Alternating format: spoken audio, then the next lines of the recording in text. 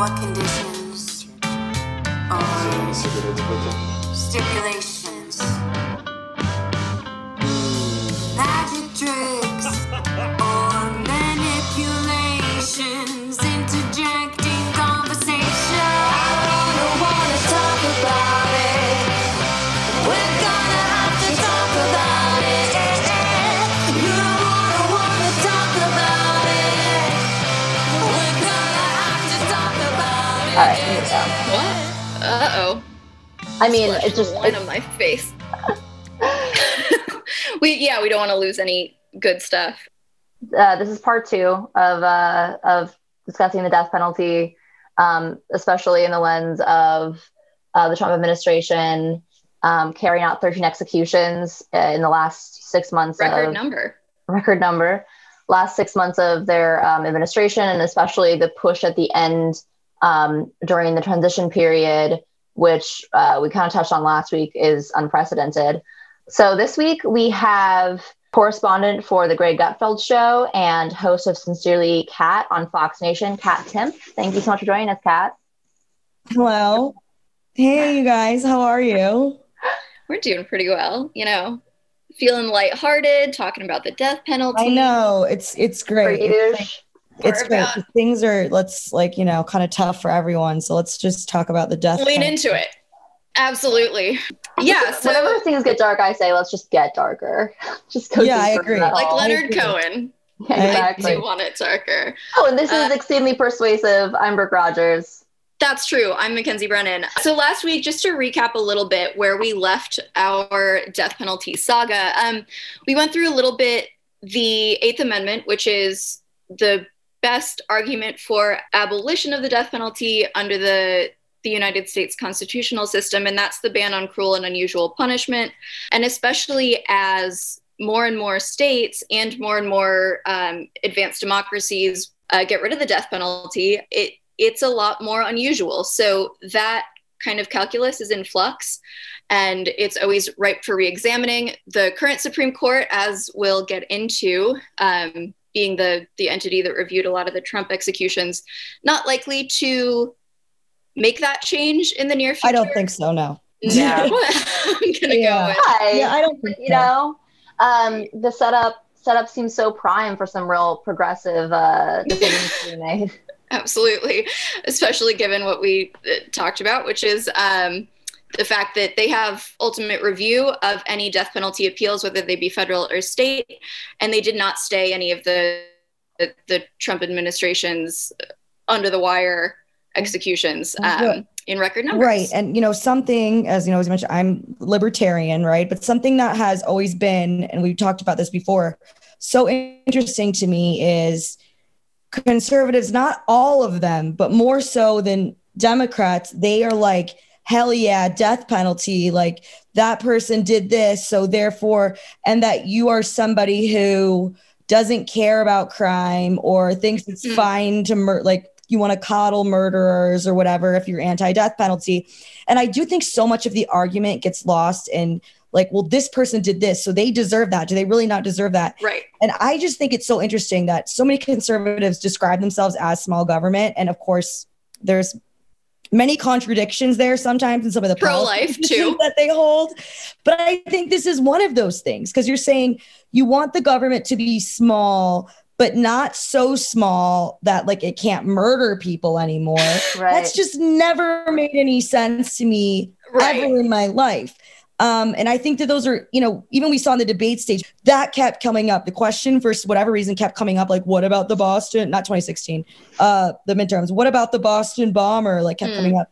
And people would really struggle with that answer. And for me, it's so easy to be yeah, no, you can't do that because the government doesn't have the right to kill people. Right. It's refocusing the argument on because first of all, they're always going to use these poster child examples of the worst person. I think the one that we used last week was Ted Bundy. We're yeah, obviously there are horrible people, but you got to focus on whether the government and the legal system at large should be in the business of doing this, taking the lives of its citizens in a fallible legal system. Right.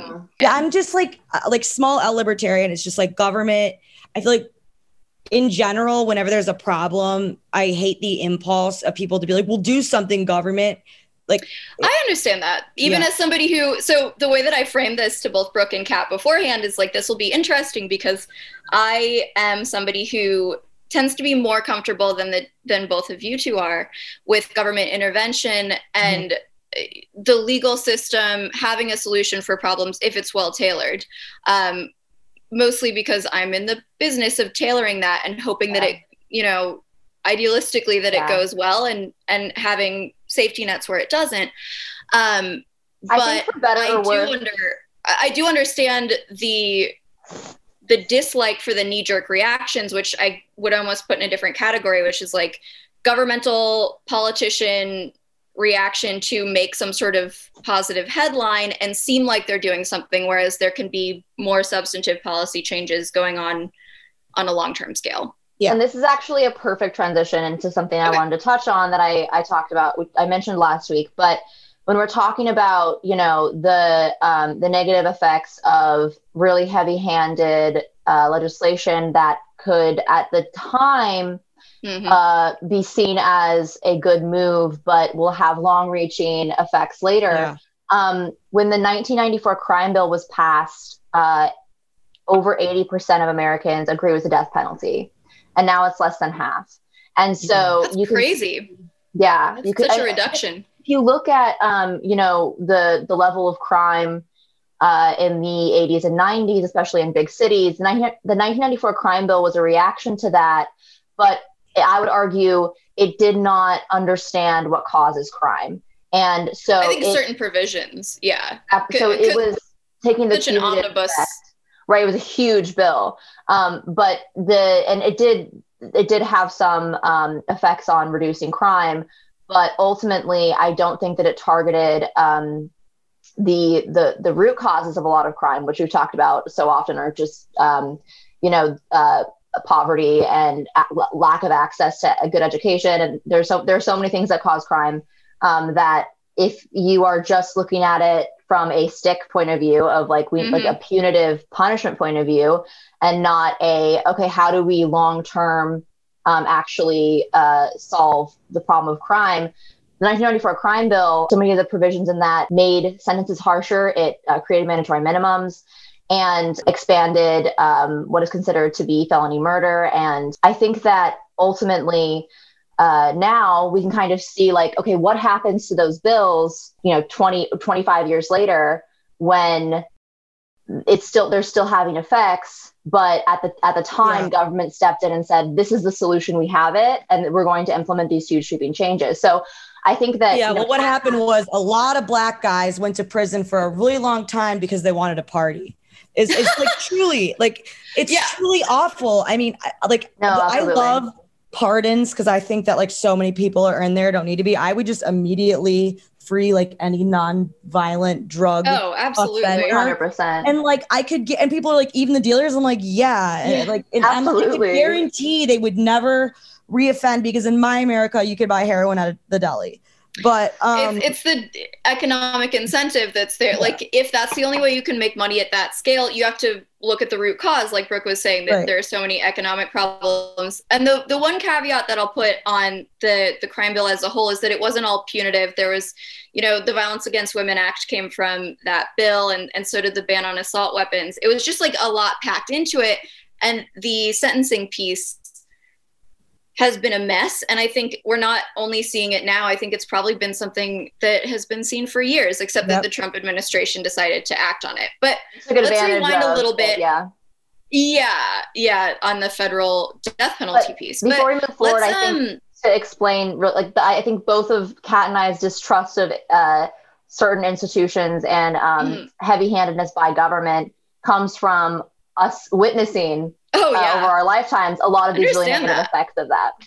Yeah, absolutely. That's absolutely true. And it's like Mackenzie, as you brought up, that is something that allows for crime, because if like drugs is a huge reason why people are in prison, and the only way to get drugs or be like, once you're in that lifestyle, you're like stuck in that lifestyle. Right. And, you know, if you have like, it's so easy to get a felony if you're involved in drugs at all. And then you have a non-violent one. You have that on your record.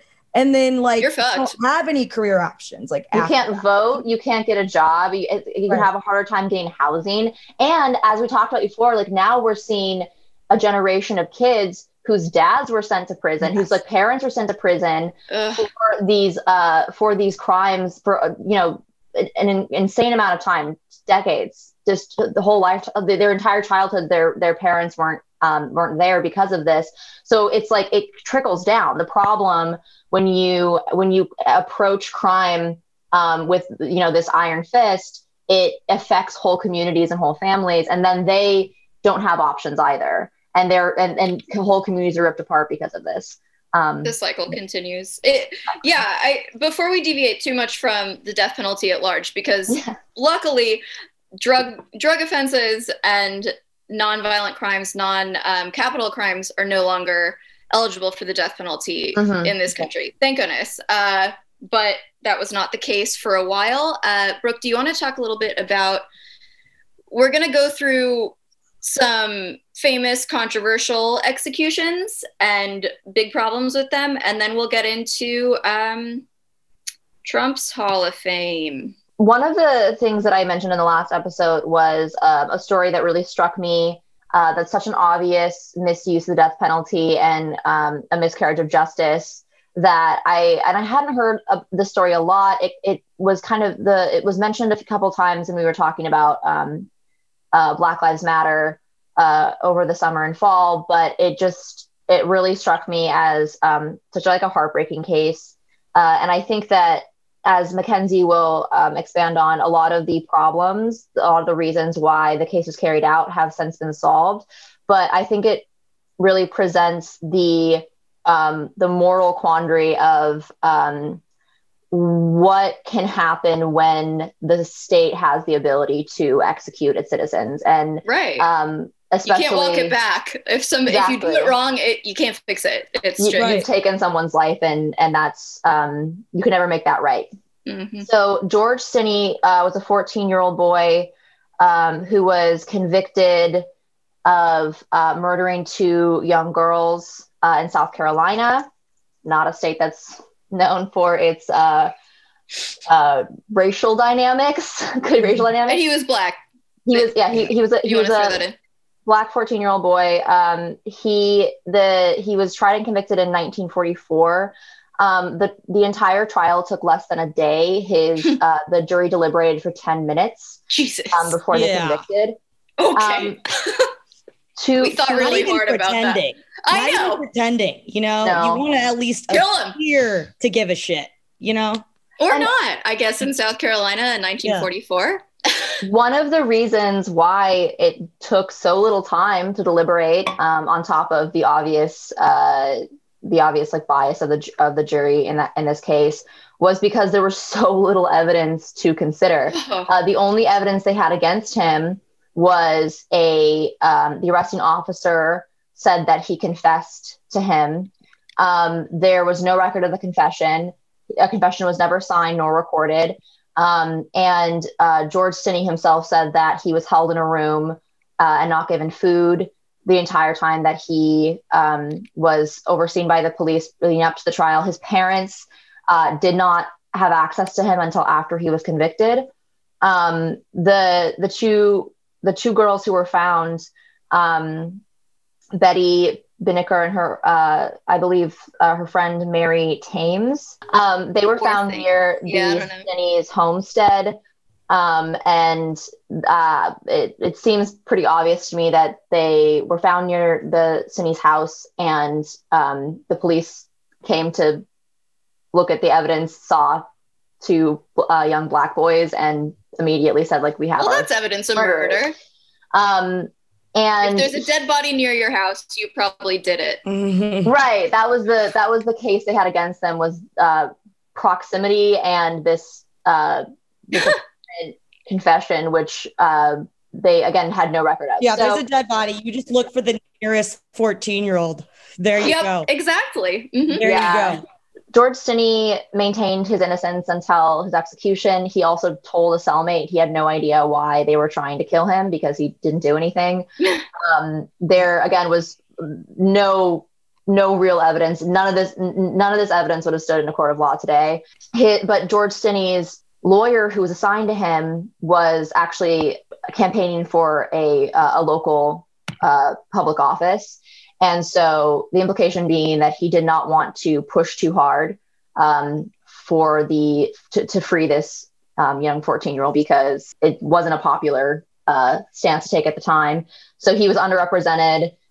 His lawyer chose not to appeal the case, which is astounding. He was put to death in an electric chair, and he was so small that they had to use a Bible as a booster seat to get him to put the cap on him that they use. It's a heartbreaking case. It's incredibly it's just evil. It just feels extremely. It just like shows you how valuable our justice system can be, and again how even though certain problems here were fixed, he would have had a lawyer with him when he was with the cops, or would have had a right to a lawyer. There would have been rails.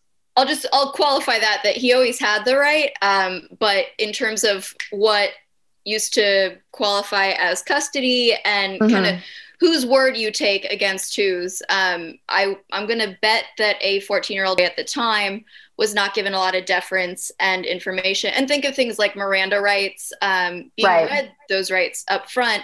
And then even down to the trial process, there were a lot of, up until 1985, there were some pretty significant constitutional challenges on keeping Black people from serving on juries and using jury challenges to keep that. So again, if we're talking about a jury of our peers deciding if we die, if it's 12 white people deciding if this Black boy should die for proximity to two dead white girls, it's in 1944 in South Carolina. And he was electrocuted just 83 days after his trial took place. Another thing that's really important to emphasize here is that obviously it was a very weak case, and his conviction was overturned. It was vacated as an unfair trial in 2014. So good. So he came back. Right, exactly. A permanent decision was made, and you can never bring him back. But now it's just like, oh, whoops. That's literally the government's response. And that is the problem, right? And of course, obviously now executions don't happen that quickly. Things go on for a while. Yeah. But still, the criminal justice system obviously has many problems. And obviously people get things wrong often. And just because we're talking about a different kind of punishment doesn't mean those problems are going to go away because the punishment is more severe. They're all still going to be there, which is why it just blows my mind that not only does the government have the right to kill people, but like based on what track record, absolutely, they're not good at why would we trust them on this. So, even aside from the fact that it's the government, and just to me that goes against my values, but also if you just look at the track record of the criminal justice system in our government. Why are we letting this entity kill people? Well, the guardrails are broken. And I think that even though the reason I thought the Stinney case, which I also had not heard of, even through, going through law school and working in the legal world, I had never heard of this case. But even though a lot of the problems have been fixed in terms of the minutia of, he was 14 and here you can't kill people until they're 16 now. So obviously they would have had to at least wait 2 years before having that. But, even though a lot of these specifics have been addressed, the guardrails have not at all been fully repaired. Things like right to counsel, jury selection, confrontation clause stuff, evidence of confession, and the conditions under which you get somebody to confess. A lot of those things are still, and even right to counsel. So you think about the fact that lawyer, who I guess was I'm assuming public defender, was also running for office. That's like a conflict of interest. And judicial elections, those haven't been fixed either. So and I actually have data to back up what we're saying, because Since 1973, more than 170 people who have been wrongly convicted and sentenced to death have later been exonerated. And the National Academy of Sciences reports that 4.1% of defendants sentenced to death in the United States annually are innocent. So is that okay with everyone? Yeah, right, like not cool with me. No. Again, that's a pretty high percentage. That is, yeah, if there are and 100 that's what people, we know of. Those are absolutely, yeah, 170 people since 1973, and those are cases where their sentences have been appealed enough to where that, because it takes a process, you have to go through a process to be exonerated later. And so those are just the people who fought back. And so we don't know. With adequate counsel. We'll add with good lawyers too. Yeah, absolutely. So in my opinion, if even one person is unjustly put to death, that proves that the state should not have the ability to put its citizens to death. And it's been proven that happens. Think if way there was more a doctor, than I would like a surgeon that was like killing that many people. Good point. Like, you go in to get, you have a hernia or something, like, where you're out the same day, you go, and then like, more than 4% of those people aren't coming home. I think you might not think that doctor might not do surgery anymore. Like an outpatient procedure. Yeah. Less than 10% of my patients die. I'm going to go somewhere else. Yeah, exactly. I just don't. What's your death rate? What's your body count? Like the United States, unjust body count is too high for me to be comfortable with them having this. That's actually a great point. So medical malpractice is a civil proceeding unless it's really heinous, but it's like, we are so bad that we would even be disciplined in a civil proceeding for malpractice if our judicial system were somehow on trial itself. So that's not great. Yeah, and I think this is a beautiful transition to the Trump administration's record. So we went through last week. They managed to get in 13 executions, I believe, in less than a year, which is impressive. And we mentioned this last week, but that's the most in modern history of any president following through federal executions. Yeah, so the federal executive branch only has control through the Department of Justice over federal executions. The states do their own thing, and in some it's better than others. But the federal government has not carried through capital punishment since 2003, so since G.W. Bush. And just looking, since last week's episode, I was looking at the record of who's been executed. And beyond the fact that G.W. Bush's administration notoriously did like taking life gratuitously, we can see, if we look at the list, that one of those executed under the Bush administration, the second baby Bush, was Timothy McVeigh. Oh, yeah. So it was there were a couple, I think there were 2 or 3 under that administration, and it was a very high bar. Very public. Timothy McVeigh was the Oklahoma City bomber. Huge federal crime, no questions about guilt or, which again, if your anti-death penalty doesn't justify it, but if we're putting things on a hierarchy of when we make that choice as a federal government, Trump is in a league of his own. So he got 13 killed in 6 months. The last one we'll talk about shortly was, I think, a week before inauguration, January 13th. So one of the last ones is a week of, I believe the actual last one. Oh, not the last one. Great. That was Dustin Higgs. I think Dustin Higgs is notable because he actually did not kill anyone. It was confirmed by all witnesses, including co-defendant Willis Hayes, who pleaded guilty, that he shot 3 victims, but Dustin Higgs was there. So he was involved in something where people died, but he did not directly kill anyone.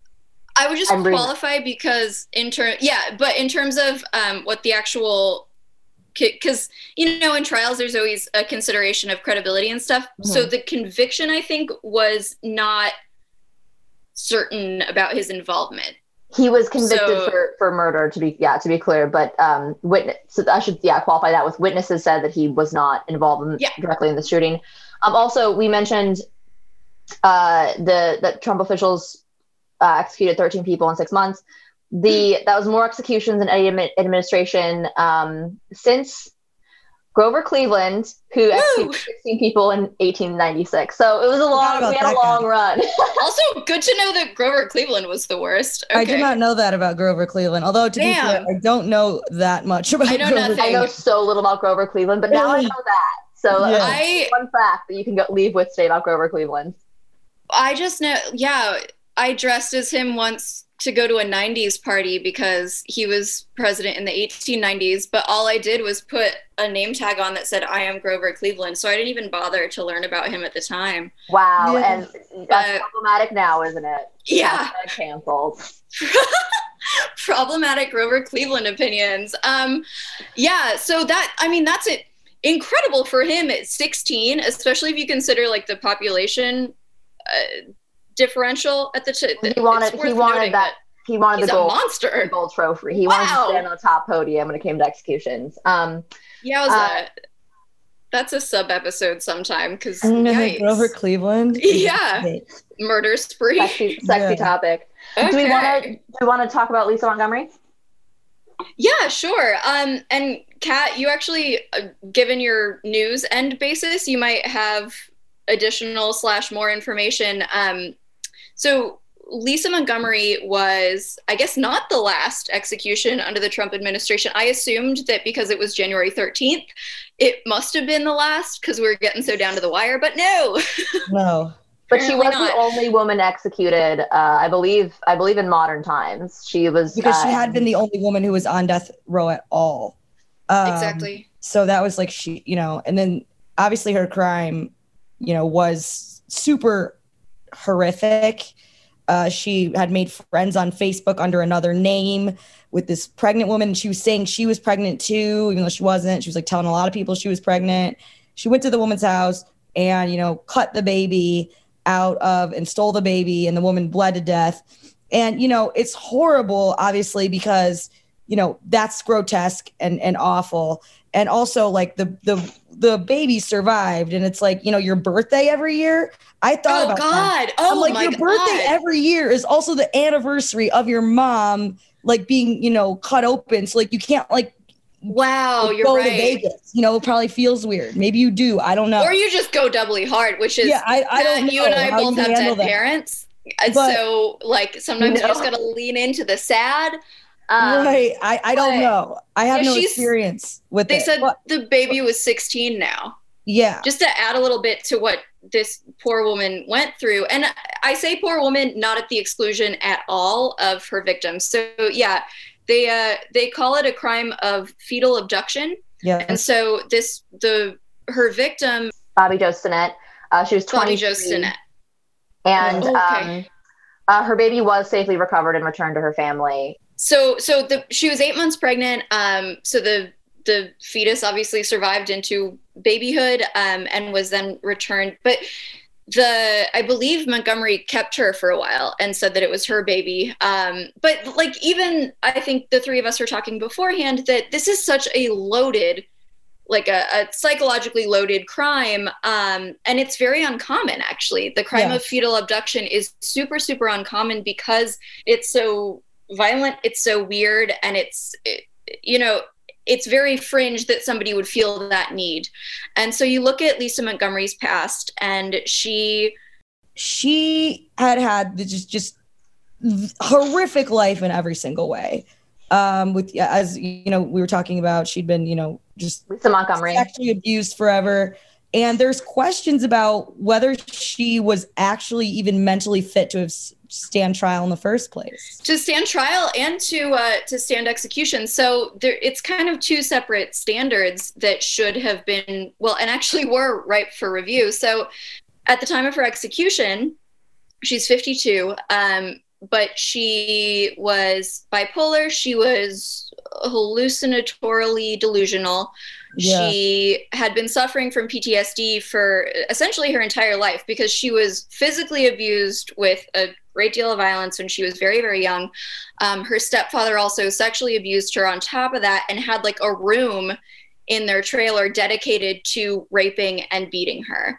Right. So up until the moment of her execution, she thought that God was speaking to her. She heard her mother's voice abusing her. and then eventually was denied the presence of her spiritual advisor and pastor in the execution room to just add insult to injury, I guess. Yeah. And her lawyers argued that she was actually born brain damaged and that she'd been experiencing mental illness her whole life and she didn't know what she was doing. And in cases, so fetal abduction, fetal abduction is actually, it happens more often than you'd think, but in those cases, it's the person who ends up not always killing, the person who ends up doing the abducting, the fetal abducting. They usually always think that they are pregnant. They're usually under delusions that they are. They often think that it's their baby. They are almost always delusional to some extent. In the cases that have been documented, it's almost always the same story, and it does indicate just the act itself and how whenever this takes place, it's kind of the same pattern. That alone almost indicates that it comes from a place of mental illness and not having access to like adequate mental care. And so even again, like we're not taking anything away from what she did because it's a horrible crime, and someone lost their mother, and their family lost their daughter, and it's a horrible. There's like no way to get around that, and it's a question of did this person even have the capacity to understand what they were doing. And, we have protections we have insanity defenses. We have protections against people who are so mentally ill that they don't understand their culpability. So it's just kind of one example of, in this like string of 13 executions, why choose this one to pursue? Yeah. And weird, right, because it's not just us saying this, like a lot, there were over the years, so many experts, psychiatrists, psychologists, so many experts, everyone who, sort of like was interviewing her said the same stuff, that she was delusional consistently. Yeah. So and that's a perfect segue, because to get back to what I diverted myself from before, there are two separate standards. There's the insanity defense level, which is usually just for the guilty conviction on its face. And that's kind of, it varies state to state, but essentially what it boils down to a lot of the times is did you know that what you were doing was wrong? And when you look at the nature of the crime, if there is any crime that just on its face is close to an argument for no, right, this is the one. Because usually you don't, you see a lot of the perpetrators not realizing that it's not their actual child, et cetera, et cetera. There's all this loaded background. But then there's another hurdle of, are they fit to be killed for this? Which is such a macabre kind of calculus that we make. But you have to realize what is happening to you at the time you are put to death. And actually here, three federal courts in the final hours before Montgomery was killed, ruled that no, she was not, and they stayed the execution, and that all three of them were overturned in the final hours by the Supreme Court. Yep. Overturning the stays and giving the go-ahead. So, this is something that, because so much was going on in the country, which also begs the question of why the fuck was this a priority for the Trump administration and for the court. But in any event, like, so much was going on, and yet this was something that we pushed through. Yeah, absolutely. I don't get it. I don't know. A good thing to talk about, especially with Kat, and I'd like to talk about with both of you, because we potentially have different takes on this, is what are some solutions to, obviously abolition of the death penalty would be step one. Mm-hmm. The potential for that, like I said at the top, is it's not likely to come from the court right now, right, as we can see. So it would have to come through some sort of legislative form on a federal level. And that's a little iffy too, but in a more like grassroots sense, what are some policies that we can institute to prevent criminal justice system involvement? What are some potential alternatives to make people living living in a society, feel a little bit more comfortable with what is a step back in punishment. Because I think that for those of us who are more comfortable with capital punishment for violent crimes, there's a bit of apprehension about what we do to adequately deter people and punish people if we don't have that. On the deterrence aspect, I don't think there's anyone out there who's ever been deterred from committing a crime, a murder, whatever, because of the death penalty specifically. Because I don't think, I mean, first of all, I've never committed a murder just because it's like not my thing, right? Like I don't have a violent, I don't have the desire to commit violence. It's not something you generally want to partake in, you know. Even for people like there's a homicidal maniac, let's see. I don't think that, or even someone who commits any kind of murder, that's going to be like, well, I wouldn't want to. I wouldn't want to be put to death by the state, but like I'd be cool with being prisoned forever. So I think I'm going to do it. I don't think that happens. I agree with you. Don't think that happens. My question is more because I agree with you, and that's part of why I think that it's extraneous. And then one thing that I should reiterate with you is that there's this documentary that's great. It's called Crazy Not Insane. And I think you'd really enjoy it. I watched it. Yes. Okay. Yeah. So like the argument that the death penalty just takes away sources of research to actually maybe deter in future because we can figure out why people do this, because that's more what I'm focusing on. Not like that's a real argument, but I think in people's heads, that's a piece of like, we have to punish because this is the worst thing you can do. And so our society has to say, no, there's an eye for an eye kind of retribution. Right. Well, I think that it's important to, I said before that less than half of Americans now support the death penalty. Just to expand on that a little bit, 60% of Americans who were asked in a 2019 Gallup poll said that life without the possibility of parole is a better penalty for murder than the death penalty. So that they do not support the death penalty in cases of murder, and think that life without the possibility of parole is like the better option.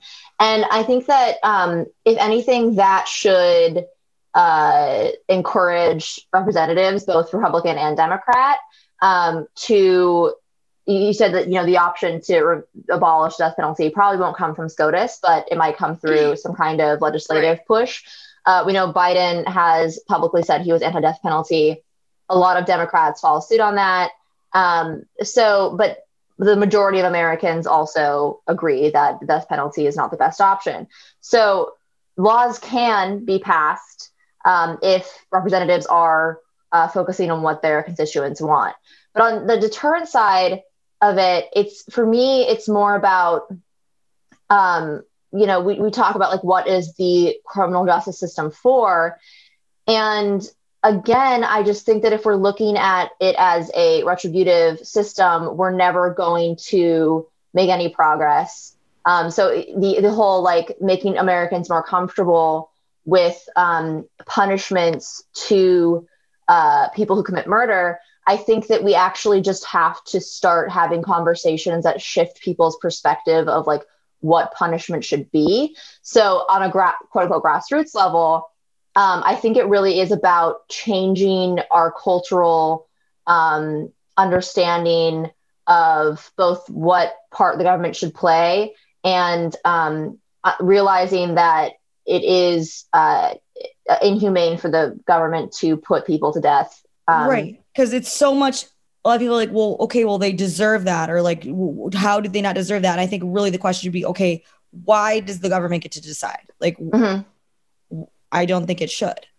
Right. Yeah, I think that's coming back to kind of where we started at the top, that it's framing the conversation of and honestly, on a moral, logical level, it makes sense, because it's like, if we are condemning the choice to take life, and that is fundamentally what we're doing here, because you cannot sentence the death penalty without that.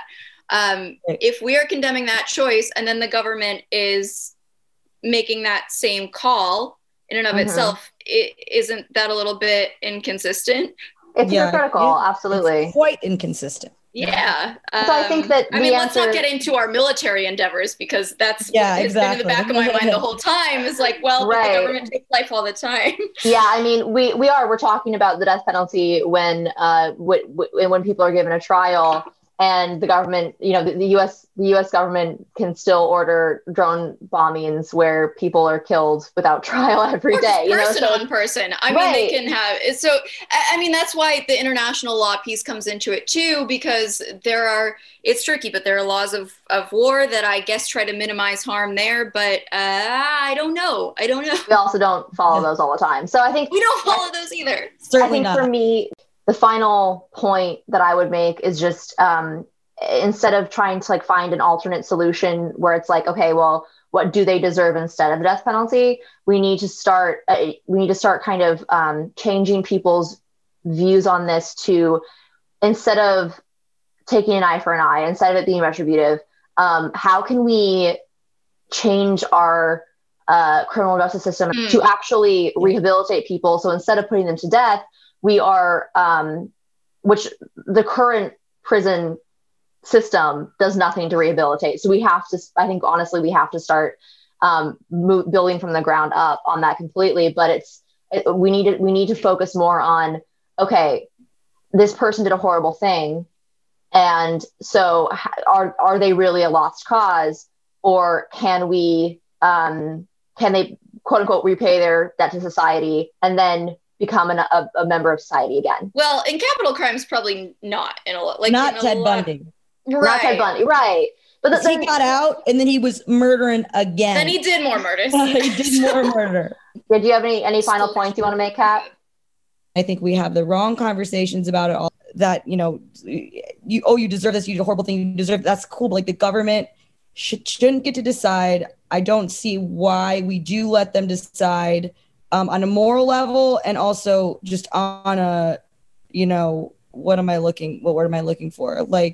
Their track record, their ability to do this, sure. Their Yelp rating. Their stats are really bad. Stats are really not great. So we should fix that first, and then if we want to work up from there, we work up from there. But you got to fix to go back to, also if we had more ability to focus on the crimes that are actually crimes, rather than things like sex work or drug use or, anything then we might be a little further along in making people safer if we didn't have all this broken that people were focusing on all the time.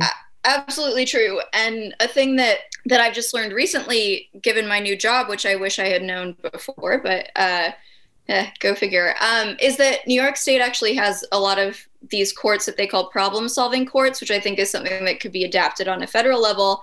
Obviously not for capital crimes, but it's for things like sex work, for drug-related offenses, and for juvenile offenses, that it's not for criminal sentencing in the same way, but the sentences, quote unquote, are things like therapy, medical treatment, drug treatment, rehabilitation-based things, oversight, like checking in with a parole officer type, except that it's just somebody who cares who's checking in on you. Right. Well, it's the system now, the fact that the system, and they're called problem-solving courts. Say that it's about rehabilitation now is so ridiculous. If you just look at sentencing, right? You get caught with some drugs, you're in prison for a little bit, but then you get caught again and they send you back for longer. What? Oh, the 3 strikes thing. I know. Yeah, you did it. You fixed them. So do it again. So do it longer. I mean, I'd like to at least get to a point where at least they quit pretending they give a shit about rehabilitation when it comes. That's a good point. Yeah. The other thing that I just want to stress before we totally depart from the issue is that there are a lot of secondary issues that in a policy sense have impact on this, and that we should focus on to keep people out of involvement with the criminal justice system. And those are problems like access to justice, which we've touched on a little bit, racial and economic equality, in terms of applying sentences, equal treatment of crimes, which means domestic violence against women is the same as assault in a regular sense, access to counsel, eliminating cash bail, and then things like public health care to keep people feeling less desperate, access to education to pull people out of circumstances they may have been born into and cycles that they're stuck in, sex education, reproductive rights, mental health care, and minimum wage, which are a lot of smaller partisan issues. But if we want to keep people out of this system and keep it from escalating, these are great ways to treat the problem. So that's my policy plug for, even though it's not always death penalty related, criminal justice. Well, it all feeds into each other, right? And it's like I think that, again, we talked about this last week, but like lowering the ceiling of what the government can do, and shifting our perspective from like the kind of system where we can put people to death to a system that actually values human life and sees these people as human beings who, exactly. Which is a system-wide problem. But you're right. There are things like, getting rid of mandatory minimums, getting rid of over-sentencing. There's so much police reform that has to do with this as well. If we reformed what the police focus on, it would affect things at the top level too. So our criminal justice system, this is my summary. Our criminal justice system right now is the Kennedy family just like seeing Rosemary Kennedy, who they fucked up because they held her in the birth canal because the male doctor wasn't there. So they deprived her of oxygen. They impaired her ability to learn. She was fine, but then they're like, you're a blight on the family. We're going to just like send you and put you away and pretend you don't exist. And then they did worse to her. So that is what our criminal justice system is. Just from the beginning to the end, really messed up. Yeah. And we've moved beyond that. We're better than that. We're trying to be. Maybe. All right, Kat. Thanks. So appreciate it. I really appreciate you coming on. Your Where can own. people find you? Like just Twitter at Kat Timpf, Instagram at Kat Timpf. I also do the locals thing, kat.locals.com, which is like I post on there, but it's also like if you subscribe, then I post more stuff. I write like things. I get a little more personal on there. Like a Patreon kind of, but like, and then I do live chat. Consumer? Awesome. Yeah, I do live chats too, like with people, like usually about once a week. So you can find me at Brooke Angeline on Instagram and BKE Rogers on Twitter. You can find me on Instagram at MKZJoyBrennan and on Twitter at Get Me to a Nunnery. I almost forgot. Get Me to a Nunnery, and the 2 is the number 2. And we're so sorry about our last Twitch stream.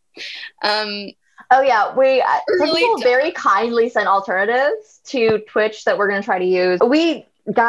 We're not going to lie to you. We have very, very little technical understanding of most things. We know some things. So we tried and we failed. But we will do a stream very soon. We're going to figure out the best platform to do it. We are going to do a stream. And thank you for being patient and bearing with us. Oh yeah. We did get your questions. And all our people, but especially our Patreon people who do get precedence because they very kindly give us money. They give us money for the right. It's our job now. Yeah, but we did get in fact, I should say off the top, there was one question specifically about removing Marjorie Taylor Greene that Jeff had asked us. And thank you, Jeff. We appreciate it. Long story short is like it's possible but not probable. But we'll discuss it more on the stream when we'll definitely get more into it. We really appreciate everybody bearing with us. Thank you Patreon, so much for your patience. If this advertises our Patreon adequately, if you want to give us money to try to figure out what the fuck we're doing, it's patreon.com/exceedingly persuasive. And eventually once we get Twitch up, if that's the platform, it's twitch.tv/xxpersuasive. But also, no matter what, if you are at the 3rd tier of our Patreon, we are doing bonus episodes every month that we know how to do, and we're gonna do it. We can definitely do that. We're doing one actually soon. We're gonna be putting out a bonus episode. But yeah, thank you so much for supporting us, and thank you for bearing with us. And we will get this down, I promise you. We are coming up with some new merch. Mackenzie's designing it now. But no matter who you are, if you're listening to us, thank you. We love you. I love you talking like a sultry Garrison Keillor into the mic late at night. I am. This is my hot NPR voice. All right, all right. Guys, have a great week. Be safe, be happy. That's right. Don't do a death penalty.